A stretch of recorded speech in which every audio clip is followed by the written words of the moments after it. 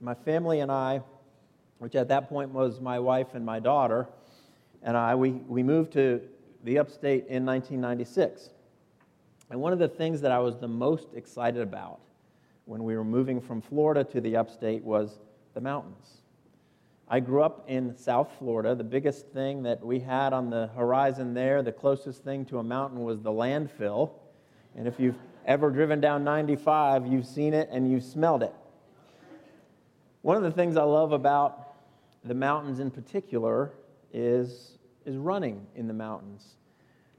It's a spiritual event to be on a trail and in the early morning and running down a trail by yourself with your own thoughts in your minds.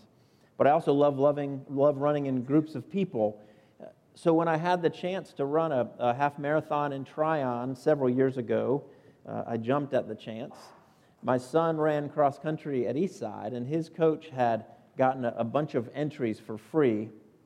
So I figured, let's just do this. I decided to take full advantage. It was in November, so fall was about to peak. The leaves were still coming off the trees. And as we pulled into the parking lot, the car thermometer read 32 degrees. And some people have their perfect running idea, and mine is right about that temperature. I just love it when it's cold and we're running. And so the cross-country coach brought a bunch of his runners to the half marathon, and there were lots of parents out there. And some were running, some were not. One of the parents out there, Johnny, who was my neighbor and the father of one of my daughter's good friends, he came out to watch his daughter, Maggie, run. Now, a half marathon should take anywhere from an hour and a half to 3 hours, depending on your level of fitness. So Johnny had decided he's going to sit in the car while everyone ran the race. It was cold. He didn't want to get too cold. He was ready to have a nice warm time with a book or whatever he was planning on doing. But the coach came up to Johnny and said, "I got a last-minute entry. Do you want it?" And Johnny's a good, steady runner. He could have done this half marathon if he chose to. He doesn't run like most of us. Most of us don't run to win the races. We run to be out there and to have a good time, give an outlet. And when you look at Johnny, the first thing you think about is, no, he doesn't look like a runner. He looks more like he likes donuts. So that's the description of Johnny. He is a professor, and he is the perfect epitome of the absent-minded professor, but he's dedicated, and he likes to run, and he's out there often. So the first thought that he had when he got this entry was that he wasn't prepared. He wasn't ready to do it, and he didn't have his running clothes and his shoes. He hadn't eaten a breakfast that would give his body the fuel to carry him 13 miles through the hills. And as he thought about it a little more, he realized that he had a packed gym bag in his car, and he had a couple of granola bars sitting there. He could throw those down and give some fuel for his body for the next couple hours. The problem was that the race started in 7 minutes. It was right then, but he made an impulse decision to run. He grabbed the number from the coach. He ran back to his car, and he looked around, made sure nobody was there, and he changed, and he pulled on. He had to get dressed in a hurry, because the only place he could change was in his car. He headed to the start. So as soon as he got to the starting line, the gun went off, and he was out through the woods. Johnny was prepared, not only with the physical endurance and running skills, but he also had the tools, the shoes, and the clothes. He would not have been able to react the way he did instantly without that preparation that he had over years of running and having his gym bag packed right there. And it's not cliche to say that God prepares us all in similar ways. Whatever we face, whatever moment we have in life, whether at your job or driving to the grocery, having a conversation at a session meeting, making decisions with what you do with your time and your money and your life, brings you up to that moment that was formed in you, gives you an identity that helps you make that decision for you. And if you think about the scripture this morning, think about the Samaritan and what might have been going on in his mind as he came across this injured person. Not only was he in the right place at the right time, But he also had with him bandages. He had with him wine that he was able to use as an antiseptic. He had oil that would soothe the traveler's wounds.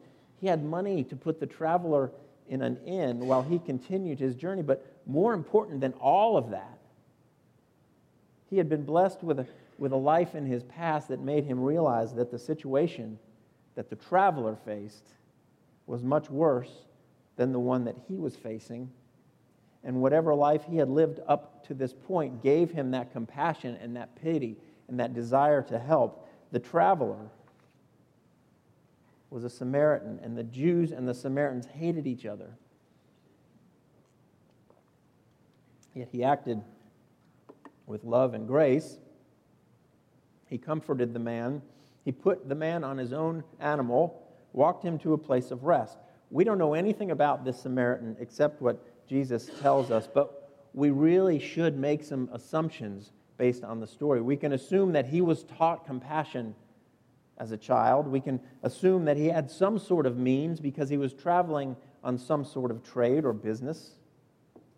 He had been his whole life receiving as a fertile field this psyche that had prepared him by God to react at that moment to share God's love with somebody that his race didn't get along with.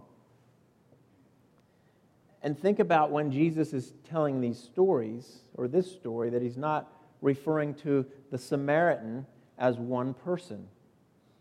Perhaps he's referring to a group of people, a church that has the opportunity to react and welcome and care for somebody who comes into their means at an interesting time. An opportunity to be generous with your time and your space, your time and your talents. Perhaps as he tells this story, he's speaking directly to you as the word should, as you face opportunities, and an amazing opportunity to do great things with the resources that you've been given. For those of you who have been around this church for many years, it's clear that you have a history of mission and caring for one another. You have indwellings and Habitat for Humanity. You send your youth on trips. You serve Project Host, and you support Thornwell. All of these things are admirable things to do, but they've also been grown inside of you from this body and from former pastors, and they will continue to grow inside of you through an interim pastor and whoever comes to this pulpit next.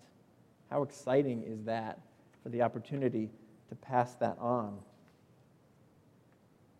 You care for those that can't care for themselves. And that is a blessing not only to you, but to that person who can't care for him or herself. You bring people into this building and you show them love and hospitality, and you give them a warm place. Within your walls, you love each other. You have strong Christian ed programs and hot meals where you will share a table together later and not just eat, but commune together. A seminary professor one time told me that a healthy church is a church that sends members into the world either through lay ministry or ordained ministry. This fertile ground that you have here is doing that. The Sunday school classes, the preaching, all of these things prepare you to go into this world. I was well served by a member of this congregation as going through my ordination. Rudy was my mentor as I went through the ordination procedure. It was a blessing to have him in my life during that time, and that came from this congregation.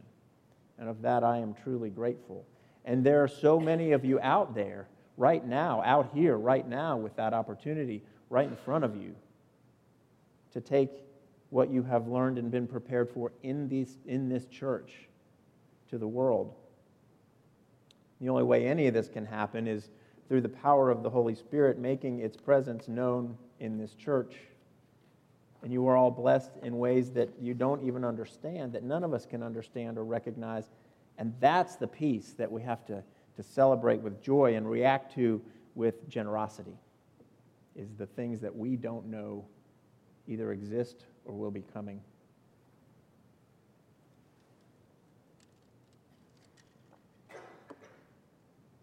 This story of generosity is one about journeying down the road together and caring for the broken down traveler.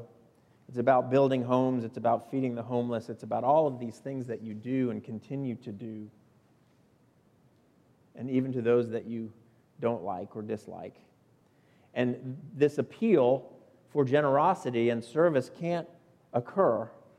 And again, I'll say that it's not cliche to say that God will prepare you for anything or everything that comes in front of you. You might not like the answer that you get or the direction that you are being given, but these blessings have been given to you by God as a conduit to spread those blessings to others.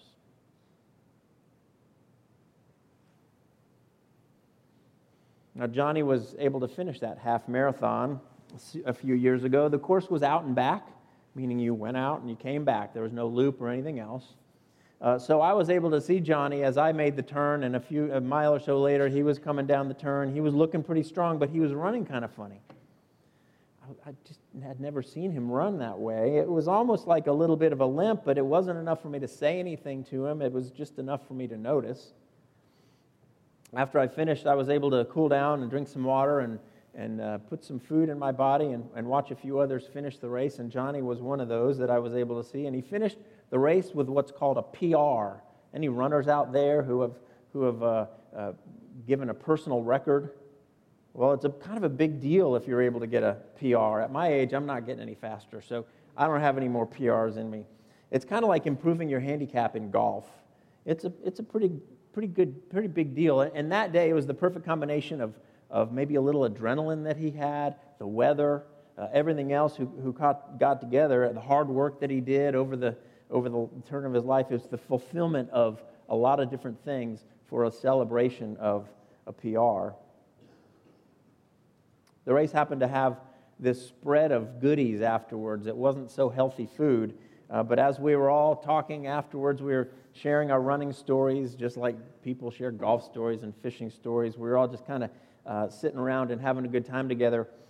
Johnny told us about his running story that day, and the fact that he ran a PR that day, that particular day, was more remarkable when he told us what he did that morning after he had been given the race number. Now remember that he was in a huge rush. He was trying to do things in a hurry. He maybe had his mind in different order. And when things are done quickly, sometimes details are left behind. And as Johnny was putting on his running clothes, as he was in his car, he did something that I can say that I have never done, and I don't know how it's physically possible. If I ever did this, I know that I would know right away. Now, a pair of running shorts is called a pair because they're 2 leg holes. Well, on that day, Johnny missed a leg hole. 2 legs in 1 hole. That's why he was running funny. 13 miles, both legs, 1 hole. The math doesn't work.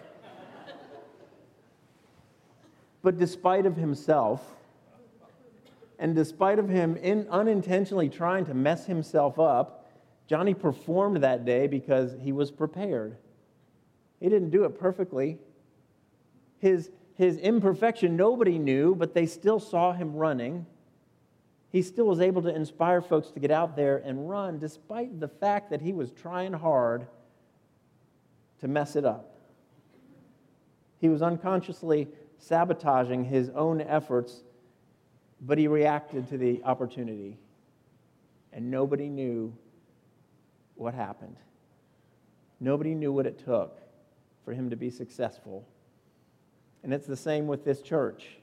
There are imperfections in each one of us, all over the place, but you're still prepared to take the love and the grace and the mercy and everything else that is born within these walls through your pastors and your history, your Sunday school teachers, all the mission programs, everything out there, all of your Wednesday night suppers, your youth programs.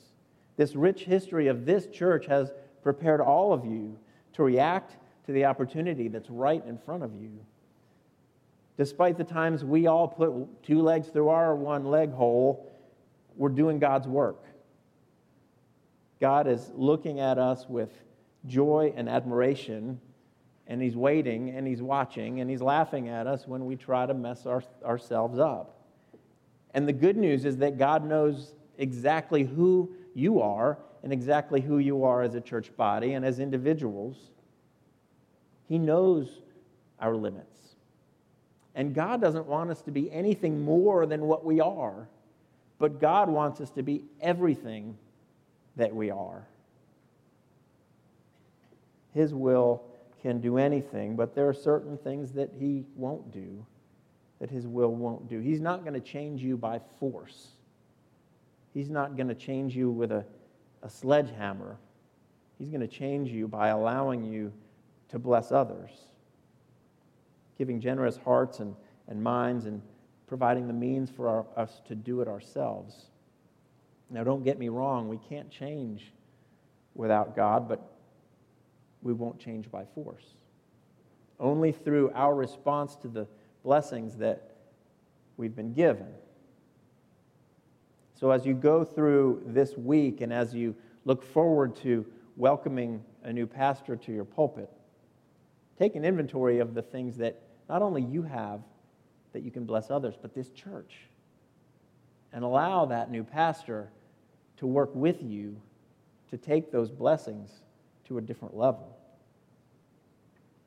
Think about the lack of hunger in your belly. How satisfied do all of these things make you feel? Your health, your friends, the community, and then think about how all of that works within this body of believers. You're in the unique position right now of providing some of those blessings to others and to welcome somebody into your family with love and grace and mercy. And then think about the only place where those blessings could have come from. Can any of them be here without the grace of God?